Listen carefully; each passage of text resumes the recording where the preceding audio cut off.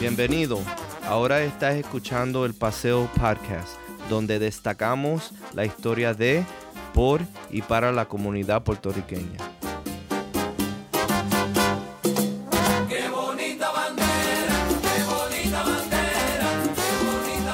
Bienvenidos a todos. You are listening to the Paseo Podcast, where we highlight stories by, from, and about the Puerto Rican community.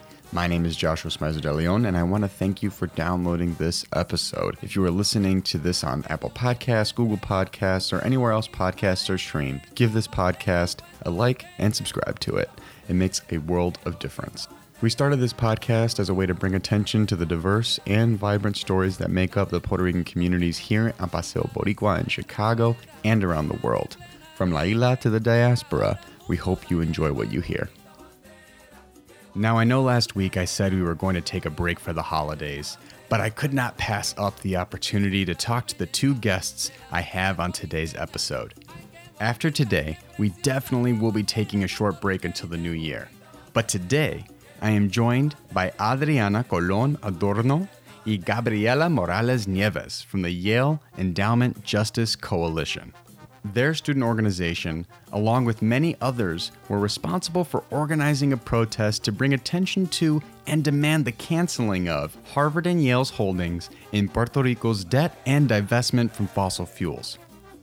This show of solidarity was especially unique as it took place during a historic rivalry football game between Harvard and Yale, two Ivy League universities, on November 23rd. After people took over the field, there was no choice but to end the game right then and there to listen to what activists had to say. I should mention that Yale and Harvard are not alone in these types of investments, as many higher ed institutions utilize similar financial practices. However, using Yale as an example, they hold close to $1 billion in Puerto Rico's $74 billion debt.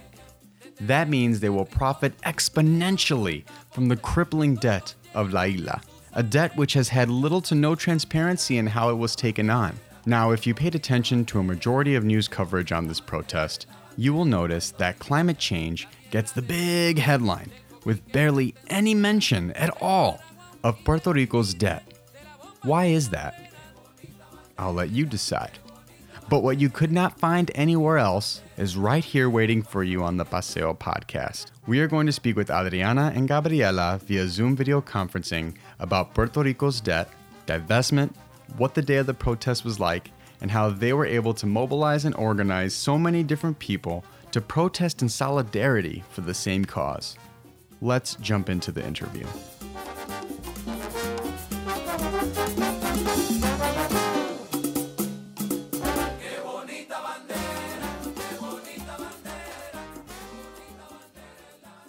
Adriana, Gabriela, welcome to the show. What should our listeners know about you?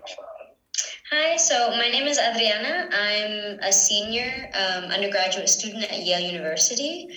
I'm from Puerto Rico and grew up mostly in the Hartford area, and I'm an environmental studies major and a long-term member of the Yale Endowment Justice Coalition.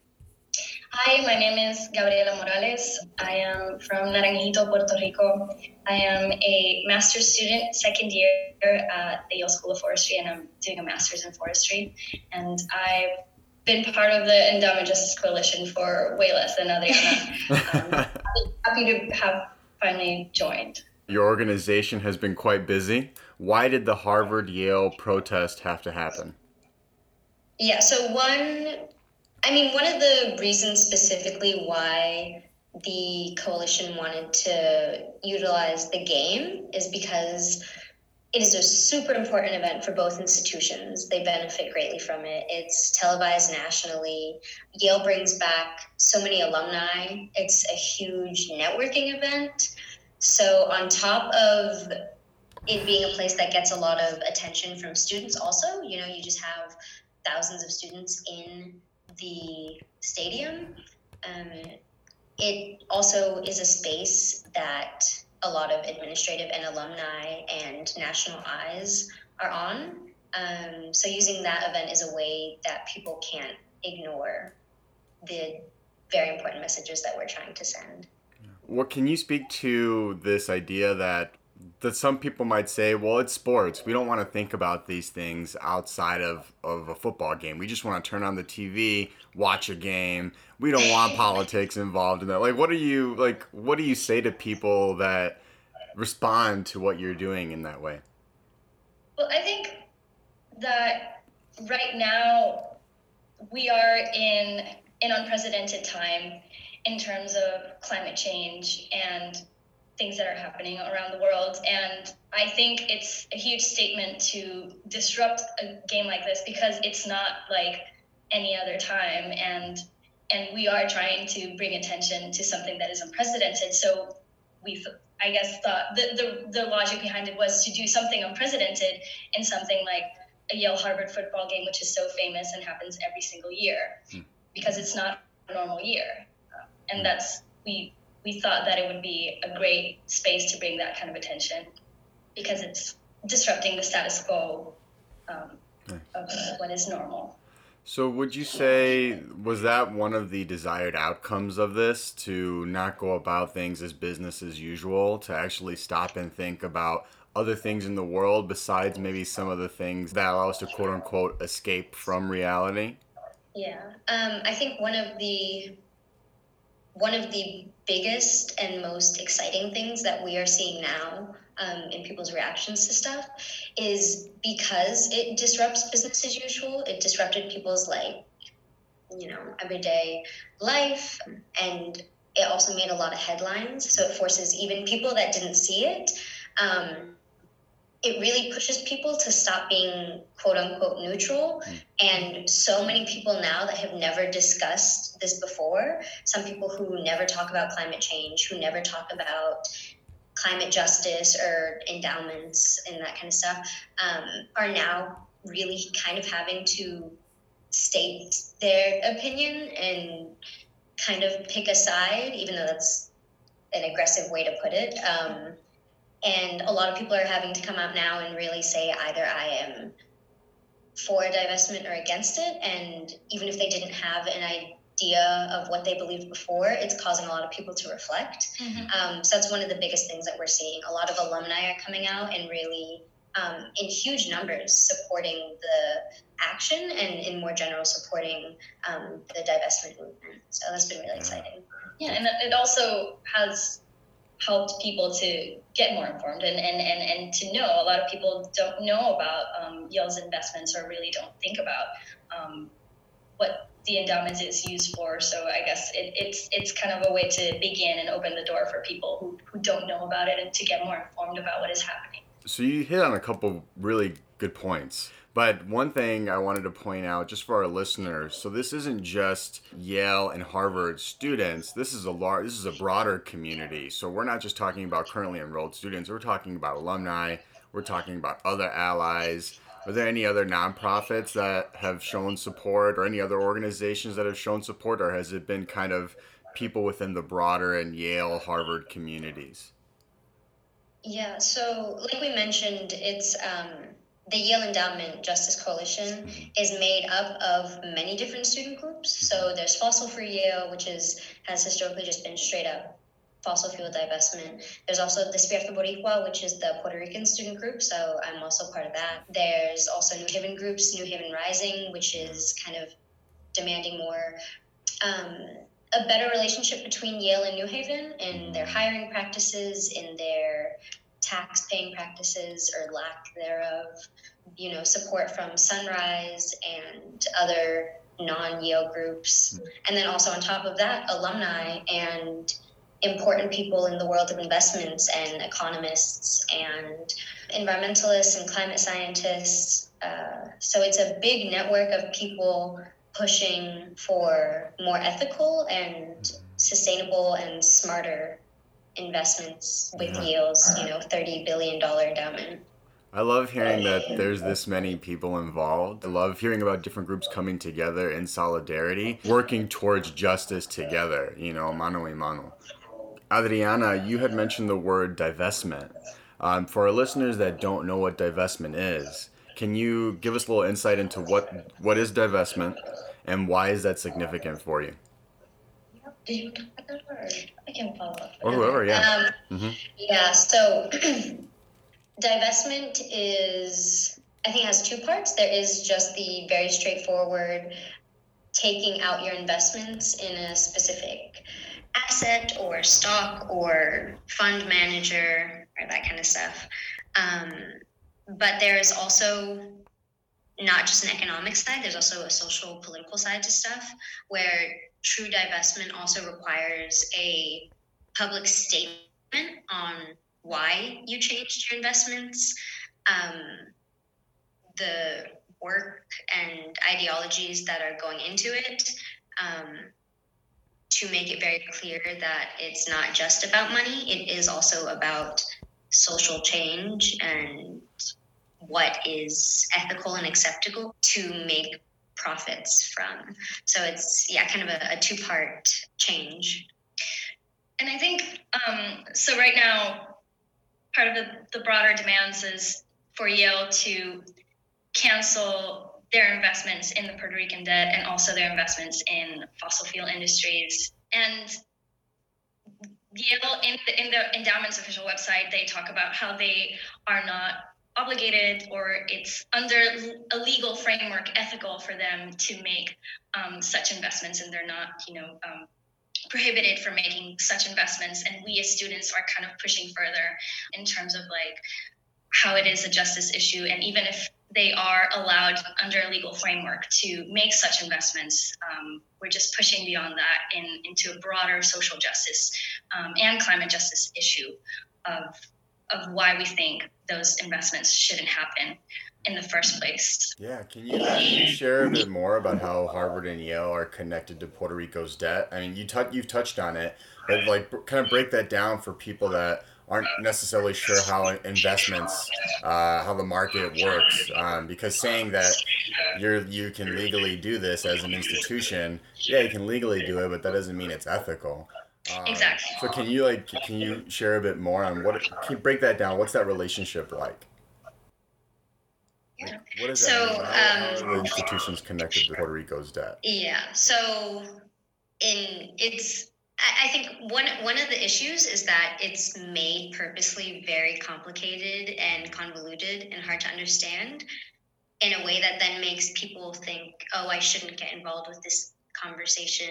I'm not an economist. And that's something that we're really trying to push back against.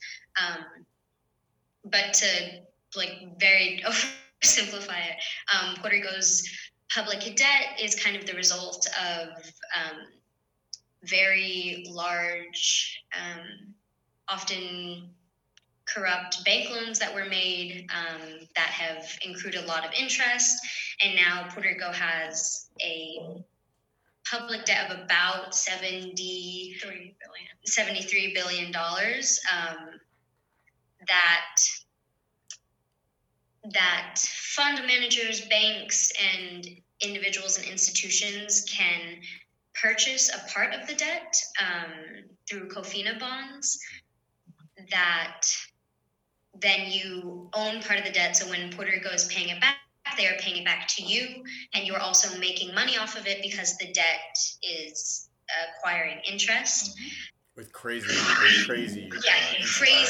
crazy high amounts of interest in a way that is just insane, because this is tied to people's pensions. It is tied to Puerto Rico's public education and schools and healthcare and infrastructure. So it's not just, big banks making money. It's very intricately tied to people's lives. Mm-hmm. So then Yale and Harvard are invested in hedge funds and fund managers that own large parts of Puerto Rican debt. One of the most prominent ones is Baupost, that is known to be one of the largest owners of Puerto Rican debt. So the demand in the Endowment Justice Coalition is that Yale instructs those fund managers to forgive the portion of the debt that they own, which is slightly different than the divestment in fossil fuels, because in fossil fuels, it would just be straight up divestment. But for the Puerto Rican debt component, it would be to keep those divestments, but forgive the portion of the debt that they own, because the Puerto Rican public debt was created in very in very unethical ways because of the power imbalance between the United States and Puerto Rico. Also, I think part of why that debt should be canceled is because the debt, even though it's mentioned that it's like they're under like a legal framework where they're allowed to, the debt itself has not been audited. So it's not even known how much of the debt has been acquired illegally. And technically, if some part of the debt has been acquired illegally, Puerto Rico doesn't have to pay it technically. So under those circumstances, really, there is we think no ethical base in terms of like making those types of investments, which in Puerto Rico, if you go to the other side, right now, the state is prioritizing paying off that debt instead of dedicating itself to education and rebuilding post-Hurricane Maria, especially, and has resulted actually in these austerity measures that have resulted in the closing of more than 200 public schools, huge budget cuts to the University of Puerto Rico, and tuition raises on top of that, threats to the public health systems, threats to the pensions, and to power costs, etc. So really, that's why we think that this portion should be canceled. I mean, this is a really important piece of this. I think we're talking about a debt that's accrued since the 1970s to now, and who knows? We've seen with Ricardo Rosselló protests. You don't know just that administration alone, or the administrations before his like, and what debt were they taking on that then. Who had to pay for that? That wasn't the people with money on the island. That wasn't people that had a certain level of affluency. The people that get hit with that debt are the working class people. So that's your roads that you're driving to pick up groceries in, or you're walking through. That's your water system. That's your education. I mean, especially when you get hit by a hurricane. Yeah, I think one thing to highlight is a huge part of the coalition in our like theory of change, the way that we organize the coalition itself, is to really step away from like a savior narrative. This coalition is not saving these communities or trying to speak for them.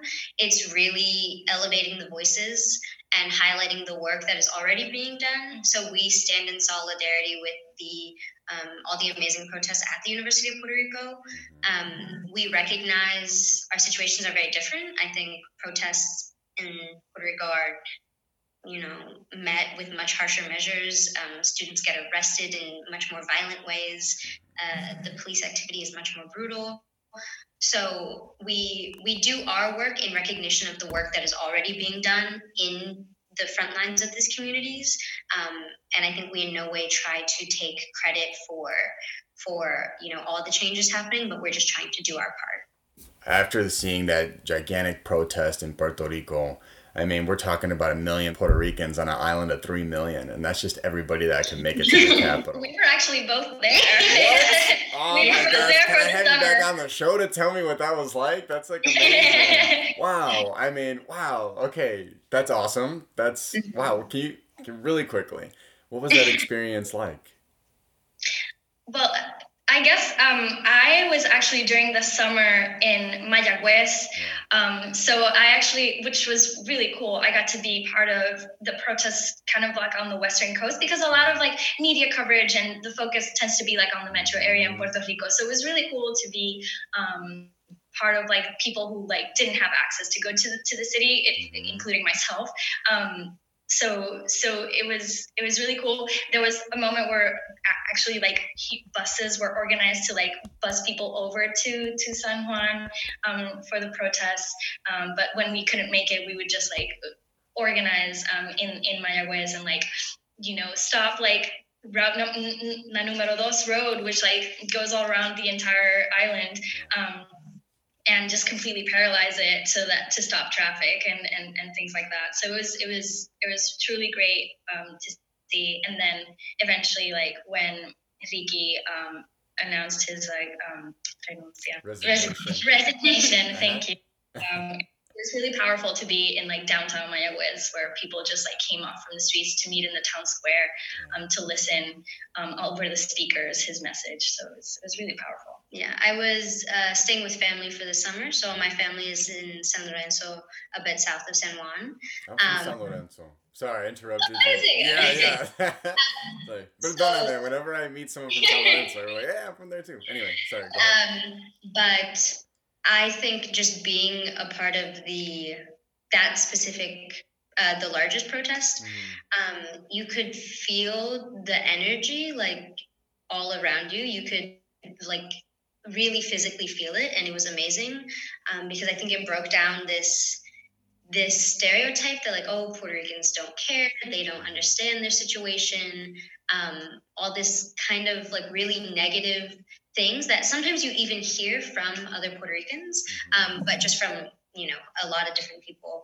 And you could just see how much people care about their communities, care about each other, care about their future, the future of their children, and really using their voices and saying, we demand better of our government, we demand better of this community in general. And I think it was a really beautiful, empowering, and really uplifting experience. I think it was also a good refresher of like how democracy works outside of, every 4 years by voting. And it was a good refresher about how actually taking to the streets works. And direct action actually works. And it was a good refresher for Puerto Ricans, but it was a good refresher, I think, worldwide. And it was the first time in history that we organized in a way that resulted in the resignation of a governor after his actions. And it's just, I guess, an entire generation had not seen that, because I guess like the last time something that with that big of a magnitude happened, like during Vieques when we forced the Marina to leave, and like a lot of people hadn't even seen that or witnessed that. So it was truly powerful. It's almost like a wider awakening of organization on the island, where people are. It's not so much in our own little pueblos or cities or towns talking about this stuff. It's actually getting people from across the island and centralizing that voice to actually hold power accountable. It's fascinating. I've never seen that in my lifetime either. Even a lot of students in the Endowment Justice Coalition over the summer, in group chats, were really paying attention to what was happening in Puerto Rico. And definitely this action that happened at Harvard Yale drew a lot of inspiration from the protests over the summer. So, also learning from these communities is a huge part of what we're trying to do.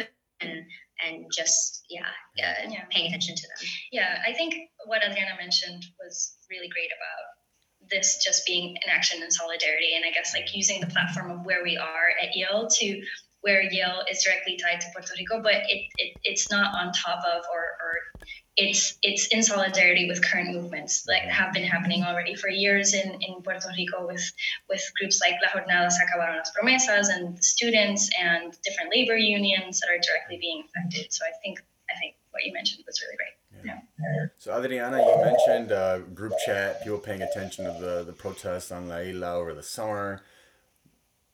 Walk us through like the general communication, the organization that was involved, because with the Harvard Yale game protest, I mean, you're talking about two different schools, multiple different organizations. Can you walk us through, or either you or Gabriela, walk us through how were you able to get everyone organized for this effort? Yeah, I think one of the strengths of the coalition is that it's non-hierarchical.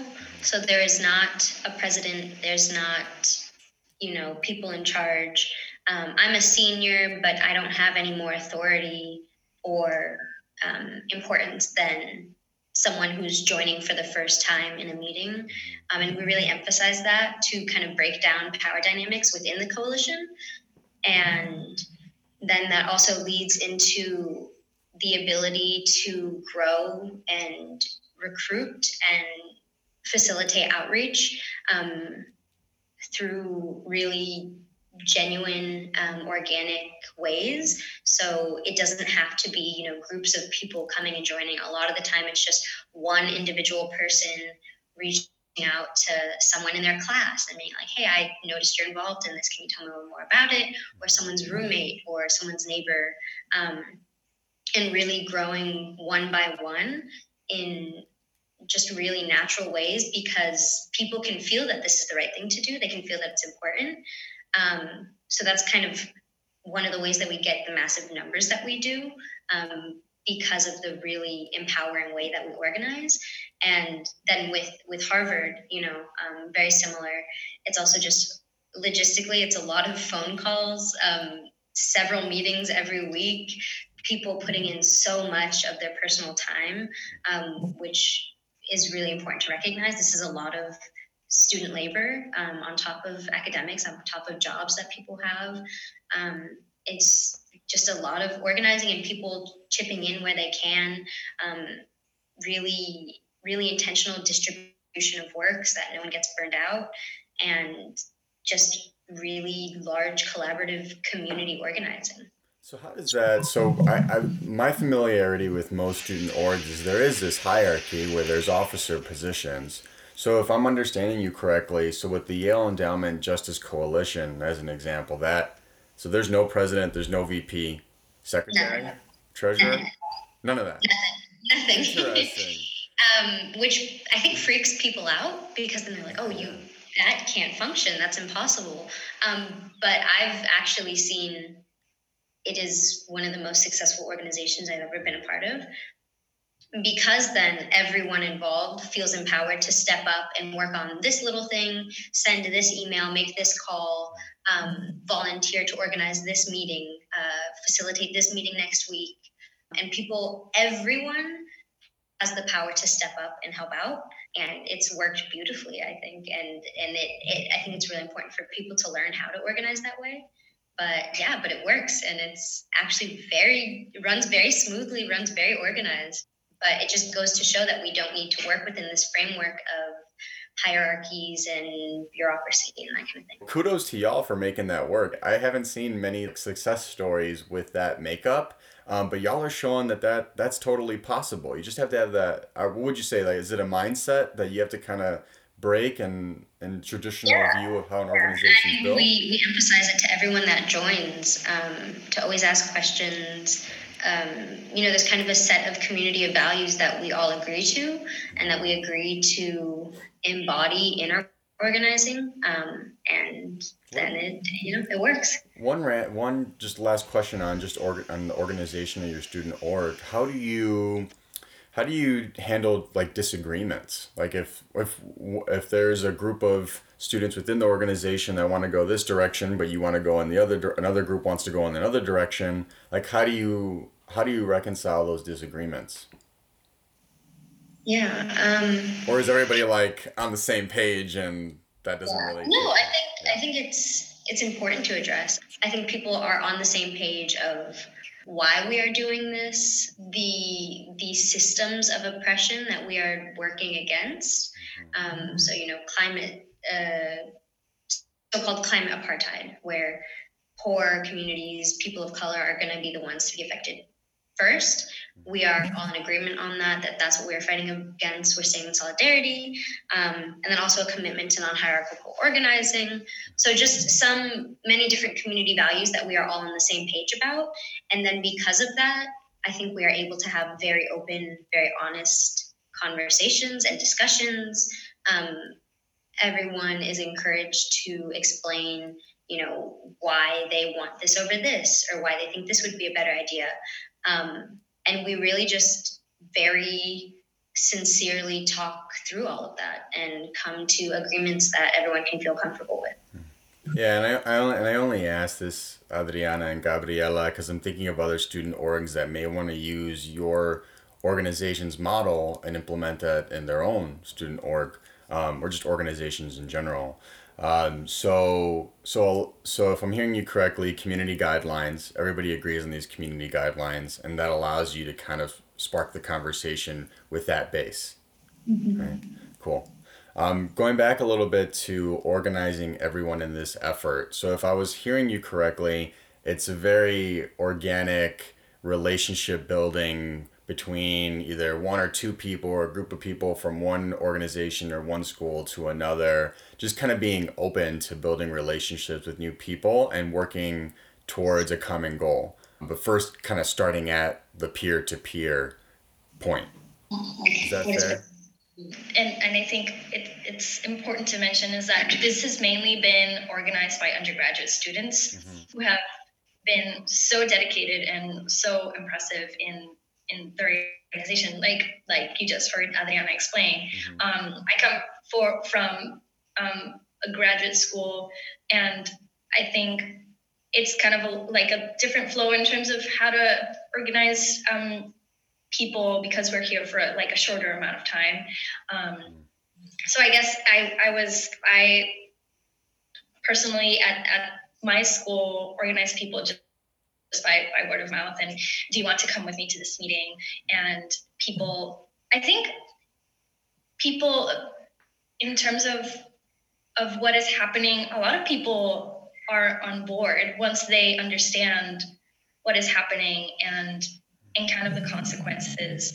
And I think a big part of informing is the teach-ins that the Endowment Justice Coalition organizes, which I went to one, and I was mind blown by just that information. And it's been really admirable, the work that the students have put into actually, besides their schoolwork and any jobs that they might have and other commitments, they have put into doing research and to learning. Because like Adriana explained earlier, they make it very convoluted and probably purposely confusing for people to understand and get involved. And they have put in so much work in terms of just teasing out and just making it very easy to understand. And a big part of recruitment and people getting involved have been the teach-ins that they have organized in different schools and different classrooms for students to just come in and sit down and learn. So I think, I think in my part has, on my end at least, has been just word of mouth and people that I have invited to meetings with the Endowment Justice Coalition, and it has been very easy for people to integrate and get engaged. I don't want to oversimplify what you just said, Gabriela, but one of the key takeaways I'm taking from what you both have shared, a lot of this is not only relationship building, but taking the time to have conversations with people, whether that's one-on-one, whether that's in a teach-in, just taking that time to kind of share that knowledge that you have come across or been informed on, and passing that on to people and giving people the space to kind of ask questions and dig a bit deeper. Yeah. And then and that just goes to show students' commitments to I guess holding up the university to higher standards and what they believe is just. And I think just a quick addition to that, kind of going off mentioning the institution, it also breaks down this misconception that because Yale and Harvard are these big research institutions, everything they promote is correct, and you can't question anything they say or publish. And it's really just helping break down that fear or the uncomfortable feeling that people have about questioning powerful institutions. And we're really sending that message that you are allowed to question them. You are allowed to ask hard questions and force answers from them, because they are not these perfect institutions. They are communities, and we are part of them, and they're a part of us. So we are allowed to hold them accountable. Yeah. And right now, Yale Endowment, the way the endowment at Yale is managed is actually used as an example for other institutions. So we think that knowing that Yale is in that position, I guess the hope, the best outcome would be to set that example in a way that it can, multiply into other institutions to follow along with those kind of higher standards for how an endowment is managed. We want to take this moment to say thank you again for listening. When you download our podcast or subscribe to the podcast itself, that makes a world of difference. So gracias for taking your time to listen to us. We also want to take this time to thank the sponsor of today's episode. This episode would not be possible without the generous support of the Puerto Rican Cultural Center. The Puerto Rican Cultural Center, located at 2546 West Division Street right here in Chicago, is a community-based grassroots educational, health, and cultural services organization founded on the principles of self-determination, self-actualization, and self-sufficiency that is all activist-oriented. For more information on the work they do, give them a visit at their website at prcc-chgo.org. Again, that's prcc-chgo.org. Now, if you or anyone else you know would like to be a sponsor of the Paseo Podcast, please email us at paseopod@gmail.com. That's paseopod@gmail.com. Tell them Joshua from Humboldt Park sent you.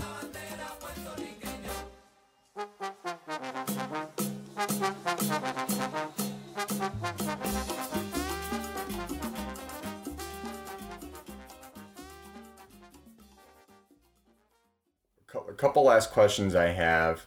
Can you walk us through game day? Just walk us through that day of the protest. I mean, what was it like taking over the field? Yeah. It was, we all got together, originally 148 people were the ones who have gone through trainings, gone to specific strategy meetings on how to do it. So that was the base number of people that we expected. Everything above that was people that joined once we got out onto the field. But that was 148 people who were committed to sitting for arrest. So going into this day, the day of going onto the field, 148 people knew that there was the potential of, if they stepped onto the field and started protesting, that they'd probably all end up in jail for the night. Yeah. Or for however long they get out. And that was a mix. So probably about 100 Yale, probably about 115 or so Yale students, and then the rest were Harvard students, just because it was, of course, more difficult for them to organize from Cambridge. But we were all in the stadium bright and early, got good seats. We all got together that morning to eat breakfast together as a community. And then we got into the stadium, sat in our groups, and then through, amazing collaborations with, having this network of people around the stadium, we're able to all walk out onto the field at the same time in a very intentional, coordinated effort. We were all terrified, and my heart was racing, honestly. Yeah. Even though I've done several sit-ins, several direct actions. I think I still get nervous every time. That's not something that goes away. You don't take it for granted. But then we all got out onto the field, locked arms, and sat down, had our banners up to really make our messaging clear. And once you get to that point where you are all sitting together, you feel really secure, and you remember why you're doing this, all the planning that's gone into it, and why it's important. So, and you just, you feel that energy there and all that community support, and it's really amazing. Gabriela, what about you? I think Adriana described it really well. So it was very intentional in terms of knowing what were the risks involved, and we had organized trainings in terms of how to interact with people who might not be on board with what was happening, and potential interactions with police to ensure kind of the safest conditions for students. And I think that was truly great. And then we were also separated into different groups across the stadium in a way that I guess was not, obvious. Yeah. Truly great. I was nervous. I had never been to a football game in my entire life. They're not popular. This is a good first game. That was my first experience at a football game ever, and I thought it was brilliant to have that be my first time. And yeah, just walking onto the field and sitting down, and there was, I couldn't, since we were all sitting down, I couldn't see like how many people were surrounding me. And at a certain point, I stood up really quickly to see, and it was just like a massive group of people. It was really impressive to see. I didn't expect that so many people that didn't know what was happening or what was being organized climbed down the stairs and joined in and sat down with us. So it was hundreds of people, and it was truly impressive to be a part of that. And yeah. And I think just one more really important note about the way that we organize. We recognize that different people have different levels of risk. So, we recognize that Black students involved have the most risk with interacting with the police. We recognize that students who are visiting from other countries have different levels of risk with deportation. We recognize the risk of undocumented students, of gender nonconforming people that might experience different kind of aggression from the police and from media. Yeah. So we very intentionally organize so that there are specific students that are trained to interact with the police, so that if the police approach anyone that's not comfortable with talking to them, we can say, I'm not going to talk to you. You can go talk to our police liaisons. So we don't pretend that there's not different levels of risk. White students have much lower levels of risk. So we put a lot of effort into organizing like that, so that this kind of coalition and these actions are open to everyone and not just open to rich white students. Yeah. So we put a lot of effort into that. Police liaisons, I think, is a really good idea. Just knowing your rights and what are the legalities involved. Not everybody knows that. So if you can have some point people that know their rights and can advocate for other people if their rights are being infringed upon, what a great idea to have point people. Something also very brilliant that was kind of very punctuated was the fact that some students were not willing to risk arrest for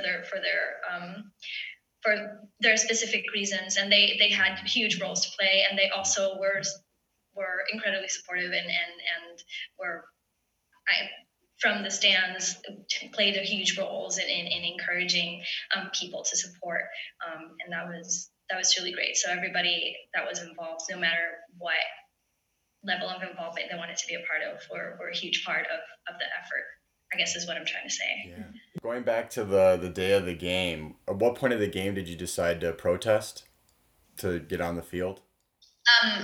Right after the halftime performances. So the bands do shows, and then right after that. So after the performances and before the football players come back onto the field. So right after the halftime show, 148 people step onto the field. Was anybody arrested, or did anyone try to stop you from getting on the field? It's kind of hard, I'd imagine, for security to stop 148 people coming on the field at the same time. But yeah, did anybody try to stop y'all or arrest you? Yeah, I think people were already sitting down before security kind of realized what was happening. But we have, as far as we understand, we have 42 people that were arrested. And yeah, for disorderly conduct. Yes. Yeah. So just because of how many people joined in, like we said, hundreds of people, because of that, it did not go to original plans of 148 people sitting down and getting arrested, which is okay, because the point is not to get arrested just for show. The point is to send a message, and that happened. So 42 people did end up getting citations because there were just so many people, and it actually stretched out into an hour, which was much longer than we expected. And there was just so many people that the police couldn't even process everyone. But yeah, so 42 people ended up getting arrested for disorderly conduct, and hundreds more were supporting. So it was really awesome. For those that were arrested, are they still dealing with the legal fallout of that? Or because I thought I had seen the city council in Cambridge that they believe the charges should be dropped. Yeah, so that was really important. The City Council of Cambridge published an official resolution in support of the action and in support of all the people that participated. There is a legal fund that we can share the link with you afterwards. There is a legal fund to pay for the legal fees and to pay for the lawyers and support the students that did get arrested. But yeah, that will be something that we put a lot of organizing into afterwards to support those students, help with court dates, help with legal assistance and legal information. But yeah. We'll make sure to put that link in the show notes. With 148 students on the field, you said other people began to join in. Did you ever get a final total of how many people joined you on the field? No, we haven't made any official estimates, but you can, look at the pictures. You can look at the pictures, and it's, the field is filled from like the 30-yard line to the 30-yard line. It's like the majority of the field was just full of people packed in, shoulder to shoulder. So I don't have an estimate for that, but hundreds of people. So that's amazing. Cool. Well, last question I have for both of you, and Gabriela, Adriana, whoever wants to answer, if you both want to answer this question, just given the national recognition you've received from this protest, what should we expect from your organizations or your movements in the future? What's next? Yeah, so we always kind of end these actions with chanting, "We will be back," because that is why we're here. We are doing these actions until Yale meets our demands to divest from these unethical holdings. And a lot of it is just using the momentum and bringing in people who are excited from seeing the action, answering questions, doing more teach-ins, recruiting more people, so that our next action can be even bigger until Yale and Harvard divest, honestly. So it's just a lot of continuing to do what we have been doing, just scaling up. Well, thank you both for being on. In a lot of the headlines that I've seen, very rarely do I hear any mention of Puerto Rico's debt.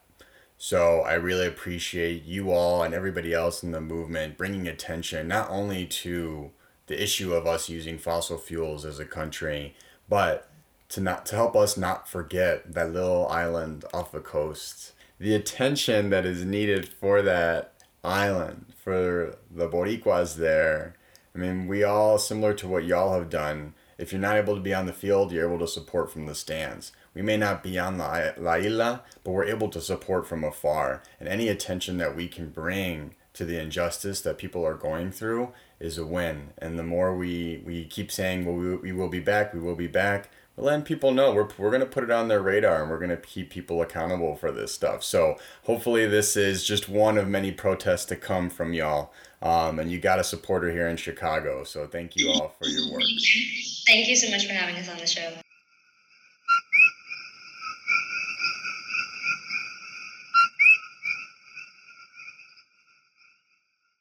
Gracias once again to Adriana Colón Adorno y Gabriela Morales Nieves from the Yale Endowment Justice Coalition for being on the podcast today.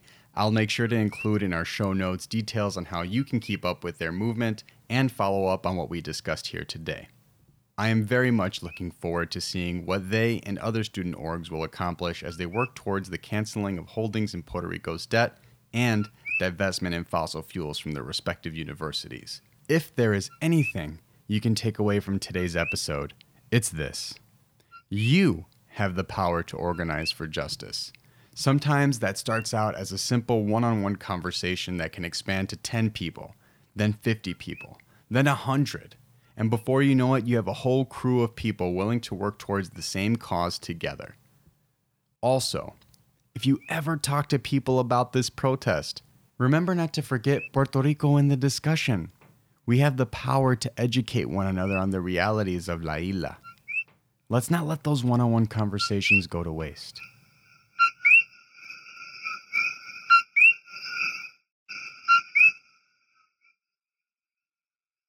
Without our awesome guests, this podcast would not be possible. And without you, our listeners, this would not be possible. So we really appreciate you listening. If you want to reach out to the show, connect with us by visiting our website, paseomedia.org, emailing us at paseopodcast@gmail.com, and following us at Paseo Podcast on Facebook and Twitter. If you have a tip, want to pitch a story, or send us a compliment, We love to hear from you. As I mentioned at the top of the show, I will be taking December off because of the holidays, as well as taking time to study for my master's program. But between now and then, I will be dropping bonus content. So keep your eyes locked on the Paseo podcast for new content as it becomes available. Until then, thanks for downloading this episode. I'll see you in the new year. Happy holidays, Happy New Year, and cuídate.